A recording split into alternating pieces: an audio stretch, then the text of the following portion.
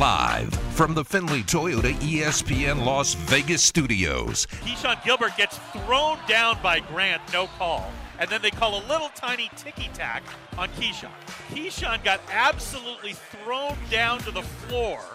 This is the Press Box. Keyshawn able to pick up the loose ball, however. Keyshawn underneath to Ham. Ham puts it up, no good. No foul call. Are you kidding me? Counsel the other way. He's going to lob to Dennis and threw it over his head. And Royce Ham can't believe he missed it. He also can't believe there wasn't a foul call. With Graney and Bischoff. ATN quickly in the front court. And they call a blocking foul on Keyshawn Gilbert. And Kevin Kruger cannot believe it. And oh my God, ETN lost the ball out of bounds. And Keyshawn Gilbert is beside himself on that call, and so are the Rebel coaches. I mean, that is absolutely, Keyshawn was there, ETN pushes off, and they call a foul on Gilbert. That is atrocious. On ESPN Las Vegas. 3.4 to go, Rebels with a final chance. Pass up ahead to Baker. Baker front court. Baker gets pushed down, no call, and a loose ball. No, oh my gosh. The Rebels have the game absolutely stolen from them. That was absolute larceny. Raiders really looked bad yesterday. It was a bad game by the Raiders. Larceny. I'll tell you what, it's a bad game. No larceny in the Raiders game. They just stunk. We're going to get to UNLV football and basketball later in the show, but come on, we know what we have to start with. The First Bite. Has Derek Carr played his way out of a Raiders uniform? Man, I'll tell you what, I don't think they're going to make a change for the Dallas game, and I'm not so sure they absolutely should, but I wrote today, and I do think if things keep sliding that way, don't you have to see, given how much money you've paid Marcus Mariota, what you have in him at some point if it keeps sliding this way? It's a fun question. I think it's legitimate. But it goes to the idea of who's making decisions for this team and what's their objective.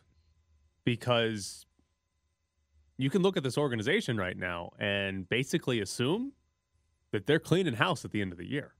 Absolutely. That Rich Bisaccia, Greg Olson, Gus Bradley even, that those guys are not going to be here. I think Mike Mayock.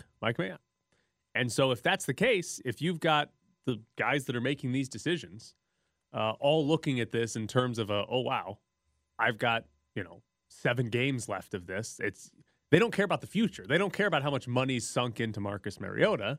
They're going to care about, okay, how do I win a game on Thursday against Dallas or the next week or whatever week it is? How do I win a game and try to save my job is what it is. And if that's the motivation, then it's probably Derek Carr the rest of the way. It's probably what happens. Now, I think they should probably at some point play Marcus Mariota. I thought they should have done it last year when Derek Carr got hurt and they were out of the playoffs. And for whatever reason, Derek Carr came back and it was all Derek Carr still. They should probably play Marcus Mariota and see, hey, can this guy do anything differently? But ultimately, I don't think they will because the decision-making is from a bunch of guys who are going to have short-term thinking because they're probably losing their jobs at the end of the year. Yeah, that's a great point because if it is the case that that's the way they're thinking, they really don't care if Mariota's going to be a bridge anyway. Yeah, right. They don't care. The other thing I will say this, if and when, I truly believe this, and I was talking to a couple writers yesterday, one of them, I won't, don't want to call him out because I don't know if he wants to be called out, but made a great point. If and when they make the switch, you've lost Derek Carr for good. If they make that switch, it's over for Derek Carr. And I think we both believe that it might be over for him after this year anyway with the Raiders. But let's say they lose this week and, you get about a week and a half to prepare for the Washington football team, and they're just like, okay, 5-6, let's look at them or let's give them a shot. Once you make that move, you've lost them. So I don't think that should be – I don't know if that should be the reason you don't make the move. I'm not saying that, but I do think that's true. I think he's the kind of guy and the kind of quarterback that if he's ever benched, and look, unless they're like 5-10 or something, and he just kind of sees the writing on the wall, then it's like it doesn't matter. But if they do it before then, to where they're mathematically eliminated, you've lost them. At this point, does that matter if you lose him? He has not been good for 3 straight games. Like we talked a lot about the early part of this season. The Raiders got off to a 5-2 start. In the 2 losses, Derek Carr didn't look good, right? He played poorly against the Chargers, played poorly against the Bears. But in the 5 wins, he looked phenomenal. I mean, he was like top 5 quarterback in the league in their first 5 wins of the season. But we've now seen 3 straight games where he has more turnovers than he does touchdowns. He has not thrown for 300 yards. He does not have a game where he's over, 8+ yards per attempt. His last 2 games before Sunday were his 2 lowest graded by PFF on the entire season. PFF grades aren't updated yet for this week, but I'm willing to bet that game's going to be also one of his 3 worst of the season.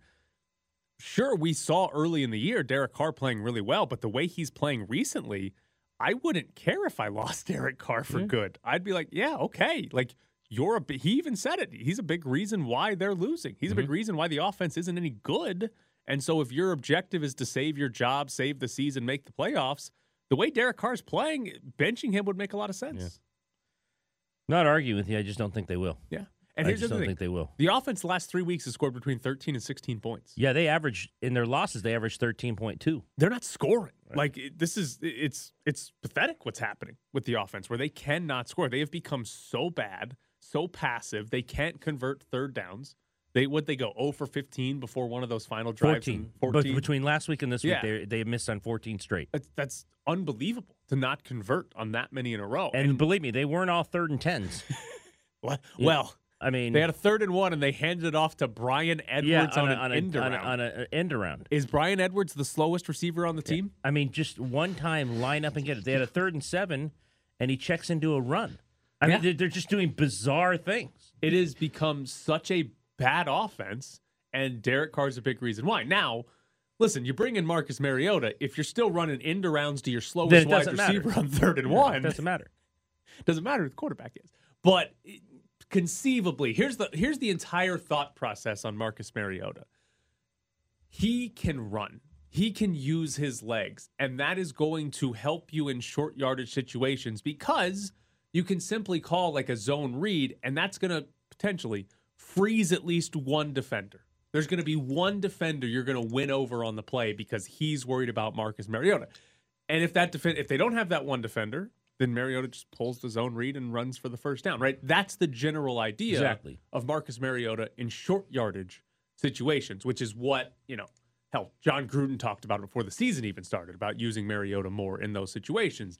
We haven't really seen it. We've seen it once or twice. But now the conversation is about, does Mariota give you a chance, not just in third and short or whatever, does he give you a chance for the entirety of the game over Derek Carr? And the way Carr's been playing, yeah, he probably does. I mean, could Mariota have been worse yesterday? Not really. What did Carr have? One good drive where he threw it to Darren Waller? He had one good drive, the touchdown threw it to him Moreau? twice in Moreau. I'm sick, and I got to be honest, I'm just sick and tired of the Bisaccia and Gruden before him saying they have a package for this guy. I'm so sick and tired of hearing them say they have packages for Marcus Mariota, and we never see Marcus Mariota. What are the packages? We saw the one option play. We saw one package, and I think it got called back. No, which one got called back when he came in, which was just absolutely buffoonery? It was like 3rd and 1, and someone jumps. We've and it's seen. Like, what I are you think doing? we've seen 3 total Mariota snaps. The first one of the season where he got hurt. We saw a successful option play. And then they tried to run another Mariota play, and they got called for a false start, and they backed him up. And I can't remember if it was 4th down and they punted, or if it was 3rd down and they brought Derek Carr back in. But they brought Derek Carr back in from his wide receiver position to hand it off to Kenyon Drake on 3rd exactly. and 7. Check in to was the game plan there. But it is, it's like this offense has been very bad. Because here's the thing. We talk about short yardage, but it's also the red zone where they've been bad. Oh, that game started. The Raiders recovered a fumble. Dallin Levitt gets tackled inside the 10, and the Raiders went backwards. We're sitting in the press box. You get the fumble. It's like, wow, what a start. You got 1st and goal from the 9. Run play, 2 passes in the flat. And on 3 plays, they didn't throw to the end zone one time. And we're just sitting up there saying, what?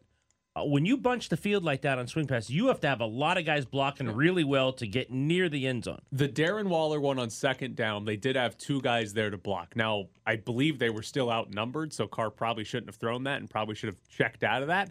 But at least that was somewhat of a screen pass. The third one to Josh Jacobs, which was incomplete. Okay. What is Derek Carr threw the check down with zero pressure around him. I don't know what read he made down the field because he got the snap. I don't know if he did. And immediately turned and threw it to Jacobs on the swing pass. And he was under zero pressure. There was a perfectly clean pocket. He had plenty of time to stand there and let Hunter Renfrow juke a guy 17 times to try to get open. And he just checked it down. Like, it's unbelievable how much Derek Carr has regressed in the last 3 weeks. It's unbelievable how we went from the quarterback that finally was throwing it down the field. He had more passes of 20-plus yards down the field than any quarterback in football. It was like, finally, it's changed for Derek Carr. He's pushing it down the field. And in the last 3 weeks, that is just gone. He is horrified to do it. Doesn't matter who the receivers are out there. Doesn't matter if it's Darren Waller out there. He will not throw the ball down the field, and it is killing them. And it's not even all the time, oh, well, the offensive line's not blocking well. That's not the problem all the time. He's throwing these checkdowns early. It's just like the criticism of him from 2 and 3 years ago where he was check down Carr. That's what he was, and that's come back. No, I don't. Like I said, they're at Dallas on Thursday. I think it's too quick of a turnaround to make a change. I don't think they're making a change anyway. But if they did, I mean, I wouldn't fall off and I'll fall off the chair and disagree with them. They're just not going to. There's no way they do because Rich Bisaccia has shown he's not going to do anything aggressive. Right. And he's just coaching it out. I don't even know if he's coaching. He's just along for the ride. How many times has he said something like, well, we got to ask Greg Olsen or we got to ask Paul Gunther. We got to ask Gus Bradley or whatever. Like what? Like what's happening? Called there? Paul Gunther. Maybe they should call Paul Gunther. But like I cannot imagine. The only way I can imagine it is if Mike Mayock came in and made the decision. If for some reason Mike Mayock was guaranteed job security by Mark Davis, and Mike Mayock said, "All right, I'm going to be here. I don't know if you guys are. I'm going to be here. We need to see what we have for Marcus Mariota." That's the only way. I do not think this coaching staff at any moment is going to make the change to Marcus Mariota. Like, Derek Carr is going to have to be so bad. Like, we're talking Nathan Peterman, 5 interceptions and a half bad for that to actually happen. And he's not going to be that bad. So we're getting a full season of Derek Carr, more than likely. And then the cleaning of the house. Yeah, would be my assumption, unless they somehow turn this around. Because here's the fun part. They're 5-5 in one game out of a playoff spot. They're in the hunt. Yes. Like, I think they're in 12th in the AFC because it's so bunched up. But they are one game out of a playoff hunt. Like, if they win the next 2 games, they're in terrific shape to make the playoffs. So, all the doom and gloom we've given you this morning, they're still 5-5 in one game out of a playoff spot. Then they'll go to Kansas City and take another lap. Which would be the all-time greatest move ever. If Rich Bisaccia told anyone to take a lap, it would be the greatest move ever. I can see Gruden do it. Bisaccia, like, take a lap. Bus driver would be like, "Who are you? Are you supposed to be on this bus? Did you get lost? Who are you?" All right, coming up next, we'll jump into the Golden Knights because they keep winning. Oh, I considered it. There was their F1 was right in front of me. I didn't want to take the chance, but I ended up faking him out and getting it to our D-man. Taken at neutral ice by Roslovic. Ahead for Domi into the zone. Taps it across to the left. A shot. Glove save. And it's held by Brossoit. It's the Press Box with Graney and Bischoff on ESPN Las Vegas, 1100 AM and 100.9 FM. You heard Laurent Brossoit there talking about taking a shot at the empty net there at the end of the win over Columbus on Saturday. He said he considered it. Ed, would Golden Knights fans be happy or upset if Brossoit scored a goal? I think they'd be upset because Fleury, I don't think, ever did. Yep, never did. Never did. Fleury came out and even stated that was like one of his career goals. So they'd be mad at Brossoit. Yes. Can you imagine being mad at the guy who had absolutely nothing to do with Marc-Andre Fleury? That's what I was thinking. He gets booed after scoring a goal. He's like, what? Yeah. Well, what did I do? I just scored. Yeah, but Flowers should have done it. He should have had it. Because that was my first thought. Because listen, Fleury said it, like he said it in a press conference or something one day, and every time that the Golden Knights forced the other team to pull their goalie, right, that that became like what everyone people in were the watching press, for. everyone was watching for it. Because you knew Fleury was thinking about it. Right, You knew that exactly. he was like, oh, if I get a chance, I'm going to launch I'm one launching down it. the ice. And so it it would have been awesome if Fleury scored a goal. Because listen, anytime a goalie scores, it's going to be Yes. incredible. And so that was like the thing to watch for the last couple of years. If like Laurent Brossoit is the one to do it. Tell you what, if he doesn't and leaves, he'll come back and get a tribute video.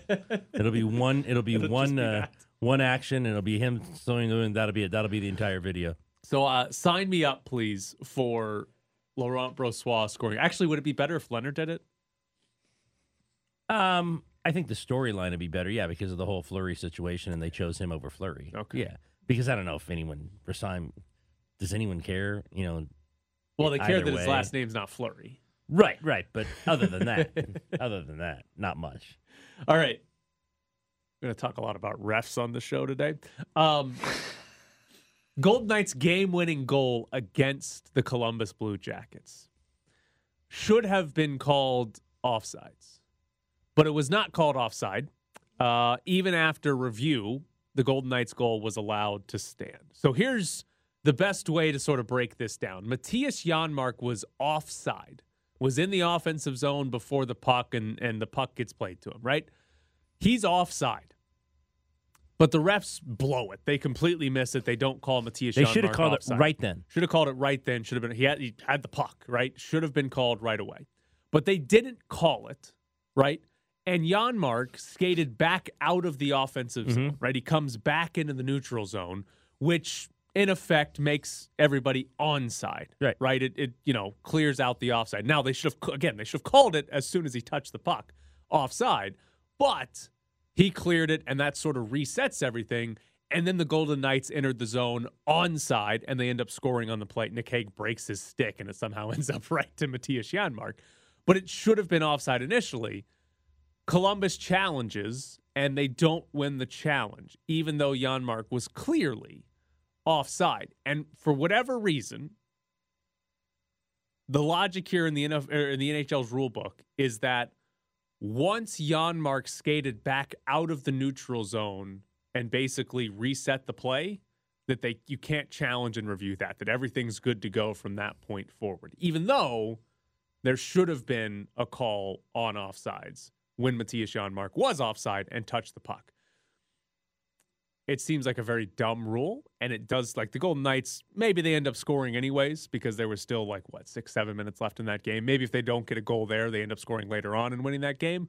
But they did get very, very lucky that the NHL rulebook is very specific about, once he clears out of the zone and resets, you can't review that anymore. Well, it's a stupid rule because you're not allowing yourself to correct mistakes by your guys. Right. This is where sports leagues are afraid of over-reviewing things, because my best guess, the logic behind this rule here, is that the NHL doesn't want to have to go back and be like, this guy was offsides 4.5 minutes before the goal. Right. We need to go back and look at this and then negate the goal and replay the game from that point. They only want it to be the zone entry right before the goal. That's the only thing they want to review, because otherwise you could argue, that guy was offside with 11 minutes to go in the period. They scored with 3 minutes to go in the period. You should have reviewed it. Otherwise you start talking about how far back can you go. This one, it was still very clear because it was, within seconds. Well, they of them re-entered the zone and re-entering scored the right zone. away. Right. But I understand the logic from the NHL. But the Golden Knights absolutely got lucky. They absolutely got a break in terms of the rule book being written such a specific way that it allowed that goal to stand, even though they were very clearly offsides shortly before it. So they're lucky. I think the amazing thing, though, the Golden Knights were awful in the first period. As bad as they've played in some of these games with all these injuries, that first period was one of the worst that they have played. They were horrific. And then they dominated the Columbus Blue Jackets for 40 minutes. It has been, we've gotten used to the Golden Knights being really good and kind of dominating everybody they play. They'll lose sometimes where, hockey is dumb and they have all the shots, but they give up 2 and one of them went in. So they've lost times because of that. But this year has been so weird where the game is, so many games have completely flipped between periods, where they have played so poorly in the first period or something, and then the second period, they're the best team in hockey. Like, it's been bizarre how much they've flipped or how quickly they've had some of those flips in games. Isn't that a sign of a really good team, though? That they can go in and, I guess, right themselves and figure out what they're doing wrong and come back and dominate for 40 minutes. I mean, a really good but team. But again, I don't know if it's a really good team because I don't know half the players on it. And that's the thing. Like, Daniil Miramanov plays in that game again, and you're like, okay, that guy's still playing. But, it's a sign that the team is better than we expected despite all the injuries. And granted, they are slowly getting a little bit healthier. Like, Mark Stone's back. Yeah. Still Max Pacioretty is skating. Maybe he's coming back soon. So, like, they're getting healthier, and once they get healthy, I think maybe that helps correct the random periods of each game. They seem to suck, but that'll probably help getting fully healthy. But it's just been weird that we've gotten so used to this team just being good all the time, and now it's like, sometimes for 20 minutes, they're just the worst team in the league. Fewer guys on the horizon. Yeah. Well, it's Patrick. I mean, once Pacioretty comes back. Did we ever figure out the horizon? How far away it is? I mean, I know we physically found the distance, but like, where is the horizon? Is it skating? Like, skated the other day in a regular jersey. I know. Does that count as being on the horizon, or is that closer than the horizon? Oh, it's closer. Is it? Yeah. Okay. It might be off the horizon. It might be completely off. He might be completely off the horizon. I love that. I love that, by the way, the explanation about they're all on the horizon. What does that really mean? Where is the horizon? At sea level, it's about 5 kilometers away, or about 3.1 miles. So that's why they're always late. They have to walk. They're in skates. They got to walk 3 miles in skates off the horizon. You want a fun fact, and this is very much taking advantage of small sample sizes here. But your fun fact of the day: Keegan Colasar has more goals this season than Mark Stone. Oh, 1-0. I'm sure if he talked about it to the media, he'd be all happy about it. Colasar or Stone? No. Colasar's not a media guy. I'll just throw that out there. He's not a media guy. And here's the thing. Mark Stone, he pulled a Keegan Colasar into the game against Columbus. He had a terrific chance and shot it right into the glove. Just no interest in getting it into the corner. Just put it right in the very Keegan Colasar of Mark Stone to have a that's the thing about Colasar. It seems like once or twice a game, he's always got the best chance of the game for the Golden Knights, and he doesn't finish. Misses. Yes. Misses the net. Just shoots it into the guy's pad. I don't think whatever. Anyone has better chances than Keegan Colasar. He's been unbelievable at it. Mark Stone had a Keegan Colasar chance and put it straight into the glove. No interest in scoring. So maybe Mark Stone's the new Keegan Colasar. That'd be a lot of trouble if the Golden Knights if he's the new Keegan Colasar. You mean he's the new fighter? No, that's Ben Hutton. Oh, Ben Hutton. We've established that's Ben Hutton, who is here to fight in every game that he plays. If he doesn't fight, it's a failure of a game. Coming up next, you want to talk about getting screwed by the refs? Larceny. 0.4 to go. Rebels with a final chance. Pass up ahead to Baker. Baker front court. Baker gets pushed down. No call. And a loose ball. No. Oh, my gosh. The Rebels have the game absolutely stolen from them. That was absolute larceny. Live from the Findlay Toyota ESPN Las Vegas studios, this is the Press Box with Graney and Bischoff. Absolute larceny. Not regular larceny. Absolute larceny. UNLV lost last night by 1 point to Wichita State. You heard John Sandler's call. That was the final play of the game. Josh Baker dribbling up the floor in the final seconds. He slipped. He slipped. The replay. There was no contact with any defenders. Josh Baker slipped. There should not have been a call. I say this because if John was sitting in the same place he was Michigan game, I saw you on TV a couple times last night. You were behind, weren't you behind the announcers? Yeah. Okay. People are standing up, so you can't really see that. On TV, I was watching with my son. We rewound it like 3 or 4 times. He slipped. His foot went out from him. I could not see live. He could have gotten punched in the face, and I wouldn't have known because people were standing up. But on the replay, it's very obvious that he slipped. Now, 5.5 seconds to go. Keyshawn Gilbert just put UNLV up with a put-back layup. UNLV led by 1. Keyshawn Gilbert is picking up Wichita State's best player, full court. and he gets called for a foul along the sideline that gives Wichita State 2 free throws. Etienne made both of them, and those were the game-winning points for Wichita State. Do you think UNLV got screwed by the refs on that call? No, I think it's a foul. I think you're wrong. Okay. I think it's a foul. Keyshawn, that is the perfect defensive play Keyshawn Gilbert has ever made. I guarantee. Well, how many defensive plays has he made? Well, he's the best defender on the team. I mean, how many defensive plays has he made that you can remember? Well, he stripped the ball like 3 times last night. He's great defensively. I think it's a foul. That is a video that coaches will use to say, this is how we want you to full court press. Because here's the thing. 2 parts of this. Number one, a defensive player he's entitled to, it's his right to move with the ball handler. So wherever the ball handler is dribbling, wherever he's dribbling, the defensive guy can shuffle his feet and move with him. And that's exactly what Keyshawn Gilbert does. Keyshawn Gilbert does not initiate contact. The forearm of Etienne is what initiates the contact there. Gilbert's entitled to that space. He's entitled, wherever the ball handler is going, he's allowed to move with him. And that's exactly what he does. There's a drill that basketball teams do where you pick up a guy in the full court and you have to make him turn, change his dribble, change his direction of dribble like 3 times before they get across the full court. That's exactly what Gilbert was doing in that. That was perfect defense by Gilbert. He did absolutely nothing wrong. I thought it was a foul in the contact. I had a much bigger issue with Jordan McCabe's 5th. That was a much worse call, not because, for 2 reasons. One, they don't call that like ever. Right. So Jordan McCabe got called for a foul because he ran into a guy setting a screen. First off, it's not a foul to run into a guy setting a screen. That's the point of the screen. Right. That's why they do screens. That's why they do screens. Now, if you just blow the guy up, they'll call a foul on you. But he did. He barely made contact with him. They hip checked each other. Yeah. The reason that's a horrific call, and you could only see this on the overhead angle. You couldn't see it from the court level. Etienne, who McCabe was guarding, actually pushes Jordan McCabe into the screen.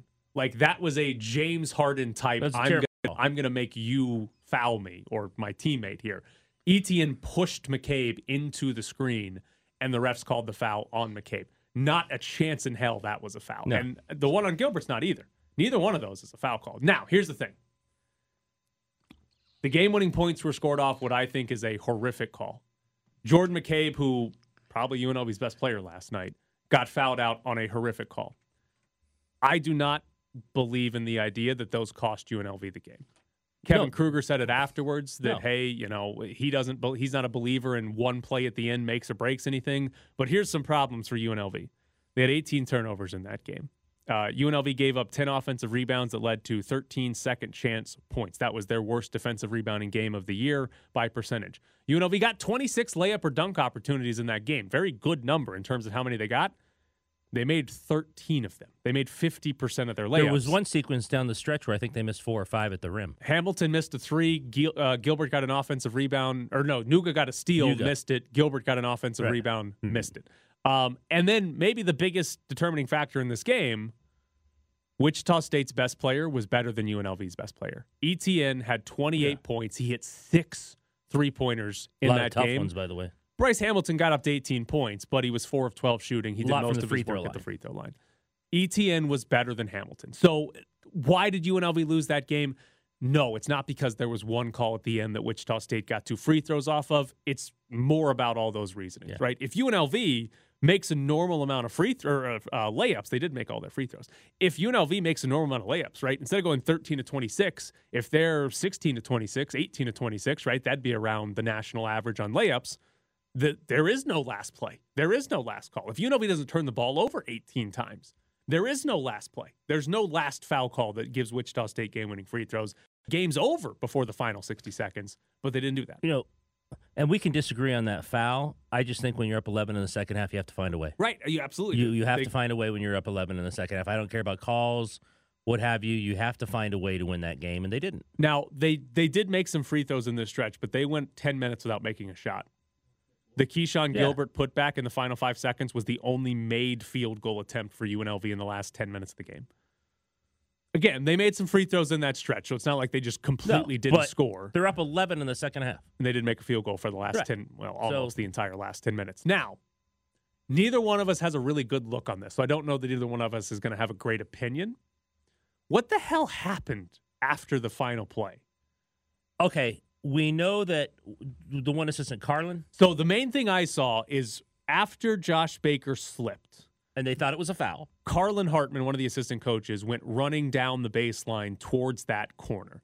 Bryce Hamilton was also there. He turned and yelled, "That's bull bleep," at the officials. Yes. The one official. Carlin Hartman, though, ran down the baseline. Now, this is once he got to the corner, that's where people were standing up, and I couldn't kind of see. All I see is the refs leave, and then Carlin Hartman turns around.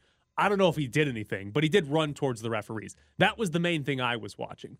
Then the next thing I saw was Kevin Kruger shaking hands with Wichita State's coaches, right? It just normal post-game handshakes or whatever.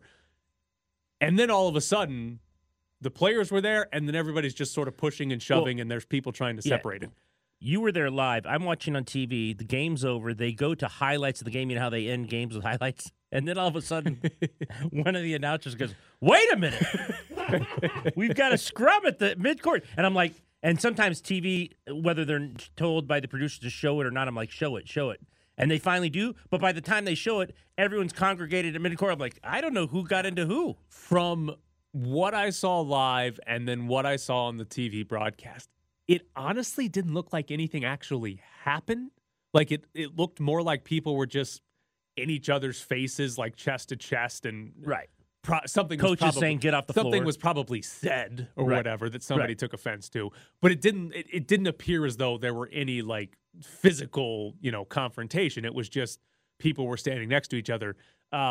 Wichita State's coach after the game said he didn't really know what happened or what led to that. Which I probably agree with. Yeah. And he probably has no idea. Kevin Kruger basically gave the same answer. He said he didn't really know what started it, but he also was like, not that it's normal, but, high tension game. Yeah.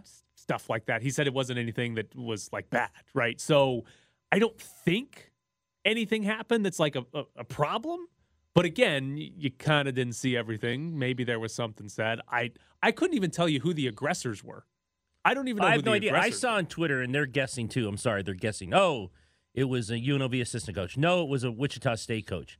Who knows? Yeah. Who knows? They got him off the floor. Both coaches did a good job of, and the assistants did as well, holding players back, and everyone's pumping their chests out and holding their chests out, and they got him off the floor. Wichita State coach is just yelling at his kids, get off, and that's fine. There are no punches thrown. Nothing egregious happened. So, like I said, 74-73 is at the final. And, you have these calls in the end that both sides disagree with. So things happen. But I have no idea what started it. I couldn't tell you what started. And unless someone admits to it, we might not know what started it. I just enjoy the idea of, like, the two head coaches are sitting there shaking each other's hands, and then they look over and they go, "Oh, God, there's a fight!"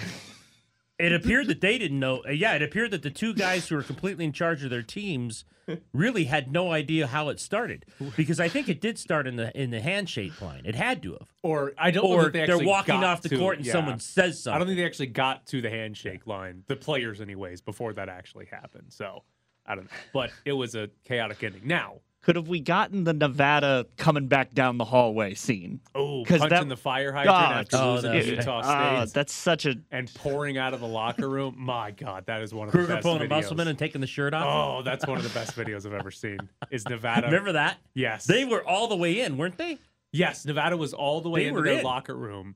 And they came out. Someone said something. Somebody said something, and Jordan Caroline came screaming out of there. And the funniest part of that video is that everybody else is in the locker room.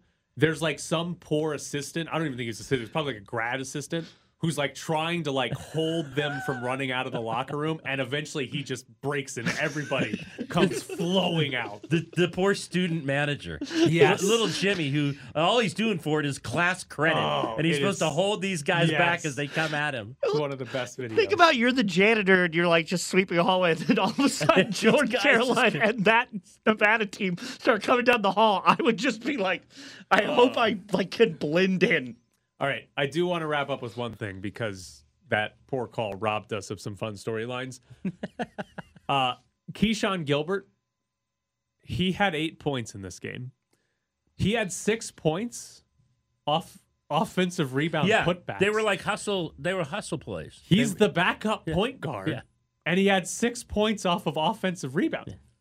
I mean, he's 6'4". It's not like he's tiny out there. But what? How did that guy have 6 points off offensive rebound?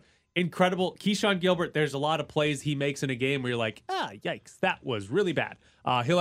He's going to keep doing that. Going to have a handful of turnovers. He's going to have some bad defensive plays. But Keyshawn Gilbert's a guy that I think is going to be really good for UNLV. Defensively, they're already giving him the task of guarding the opposing team's best player. That's happening a lot already. And offensively, if he can find ways to score like that, because he's never going to be the number one option. Not on this team. He's not even going to be the number 2, number 3 option, right? If they can find ways for Keyshawn Gilbert where he finds ways to score points where it's just random loose balls, creating turnovers and getting layups or getting offensive rebounds, I like Keyshawn Gilbert a lot. I think that's a. I like really him. I player. disagree with the one tweet I saw this morning. It says, "I hope he sticks around for more than 1 year." Kind of disagree with that tweet. You don't want him to stick around for more than 1 year? I do. I think it's obvious he will. Yes. I don't think there's a pro. I think that's what I'm saying. I think the insinuation was that he better stick around for 1 year and not go to the league. That was the insinuation. I don't think that's happening. No, that's why I said he'll be around for at least 1 more year. At least 1 more year. At least. All right. Coming up next. Oh, we got another loss to talk about. Ariza standing in his own 21. He's 69 yards away from Noel Williams. Gets the kick away. Williams is going to let the ball bounce at the 4, and it bounces back toward the 10, and it's down at the 7. That guy's unbelievable when he punts the ball. There's the snap. Rogers back to throw, avoids the rush. The pass is intercepted by San Diego State at the 40-yard line. And moving up and finally getting tackled near midfield, making the interception was Cedric Lakalala, the linebacker, and that's it. A great effort by the Rebels. You're sitting in the press box with Graney and Bischoff on ESPN Las Vegas. Follow them on Twitter at Ed Graney and Bischoff_Tyler.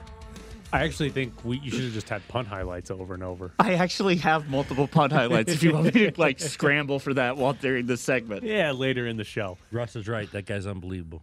It was also one of those, you knew that's like their best guy coming in, but still seeing it. Whoa! How many times do you hear an announcer say he's 69 yards? Like, yeah, he'll go in the he'll knock it within the 10. Sure. 6 punts, 4 downed inside the 20, I believe. Yes.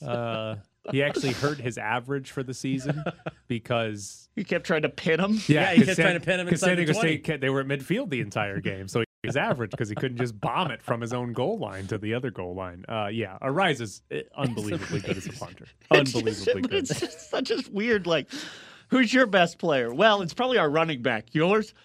The punter. The punter. You're going to start every possession from your own 5. Which is amazing because if you say the punter, you usually think a team's 1-10. They're 10-1. They're really good. Well, you run out of steam around the 30. You've had to go 20 yards. So UNLV ends up losing to San Diego State 28-20. Another 1-possession loss for UNLV. Another close loss. They've had a season full of close losses this year. They're now 2-9. But Marcus Arroyo did his team no favors in trying to win this game. He kicked 2 field goals from inside the 5-yard line.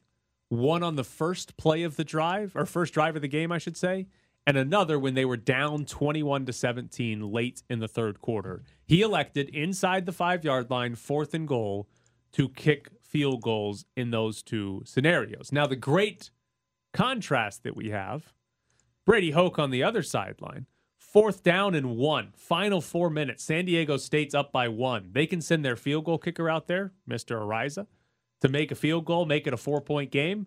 But what does Brady Hoke do? He decides, no, we're going for this. We're going to pick this up and run the clock and eventually score a touchdown there to take an 8-point lead. Which they did. That's the difference in the game, is that Brady Hoke and San Diego State got aggressive on a 4th and short inside UNLV territory, while Marcus Arroyo continues to be passive and not try to go for it, not try to win games by scoring points. And I don't know, you can tell me, I don't know how much this has to do with it, but you're 2-8. It should have a lot to do with You're it. 2-8. And also, look, I mean, San Diego State's not going to score 40. So people are going to come back and say, well, do you need touchdowns to beat them? Look, they're 10-1. So they're going to score enough, and they're good defensively, although with Justin Rogers, they didn't look great defensively the other night. We'll talk about Justin Rogers. But you have to go for touchdowns. And you're 2-8. You're playing the number one team in the conference. You're playing a ranked team. Do everything you can to put as much pressure on them as possible. And by kicking these field goals, you're not really putting much pressure on them. I don't know. I don't get it, especially when you went down there to start the game off. Good drive. How good Great would it drive. be to get a touchdown there and go up 7-0, and then San Diego State's like, oh, okay, we got to answer here. But 3, probably San Diego State's walking off the field saying, we win that drive. They settled for 3. Arroyo has multiple games, multiple times this season, made a coaching decision to keep the scoreboard pretty as opposed to try to win the game. Which is effectively what those two decisions were. He wanted to keep the scoreboard as pretty as possible. That's what those decisions are. And I don't know if it's because he wants to say at the end of the year, hey, we lost 5 one-possession games and we're a few plays away from having 4, 5, 6 wins on the season. I don't know if he puts stock in that. He's going to say, well, we don't believe in moral victories. Right. But he might be saying to himself, hey, look how close we were because I kicked all those field goals because I was very passive. But it's just, I don't know exactly what the game plan is. And when you are 2-8, who cares if you lose to a top 25 team by 30 points or by 8 points? It shouldn't matter. You should be trying to win the game, like pull off the upset. An 8-point loss to San Diego State doesn't do anything for you. By the way, as you say here in the roundup, where'd Justin Rogers What was that? What was that? That was unbelievable. 305 on 15 of 21. They should have started him at the beginning of the season. He was the first UNLV quarterback to throw for 300 plus since 2018. And he didn't play the first quarter. He didn't play the first quarter because Cameron Friel got the start and got hurt. Ironically, like you said, where was he earlier in the season? Ironically, he then does it against the best defensive team in the entire conference. Right. Justin Rogers started this year, and we saw him for 3 games before they finally stopped playing him. He was awful. Yeah. It was like, how is this guy on the field? And Friday, he was amazing he was the other night. Incredible against San Diego State. They almost won because Justin Rogers was like, yeah, I'm the best quarterback in this conference.